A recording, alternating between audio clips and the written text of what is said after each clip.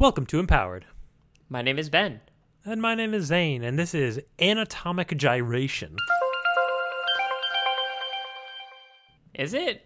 Yeah, so you can gyrate your limbs independently of your body. What does that mean? So, like rub your head and pat your stomach? Okay, first off, imagine a gyration. Imagine your arms or legs doing a gyrate.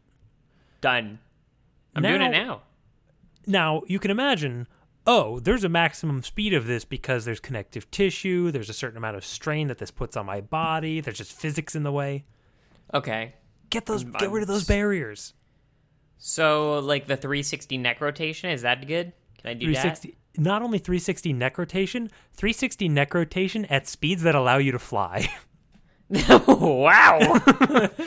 Or like... what's my engine? Well, you're if I'm not bound by the limits of my body, that means I've got an external power supply somewhere. No, the mitochondria is powerhouse of the cell. I'm just devouring those shits. You rotate your arms and legs. You rotate your arms in opposite directions to do like a corkscrew, like a tornado effect. Like a windmill punch. Yeah. Okay. I don't inherently... This is what Ryu does with the tornado kick, right? The hurricane kick? Yeah, something like that. I was thinking of just any sort of person who moves fast by virtue of spinning. I think Red Tornado does this. The Tasmanian Devil probably does this. Yes, perfect example.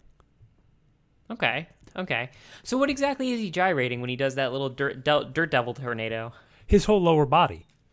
The whole body? The neck just stays in place? Well, no, I think the lower, the legs just kind of swivel around his axis. If you imagine a big gear down? that is his stomach. No, it's not just hips down, though, because you can see his arms torquing one way in preparation for the twist. Okay, yeah, so it is his whole body. And so this is the reverse owl. I think you're thinking about this the wrong way, because if it's his whole body, then at this point we just have super ballerina, super axle, triple axle.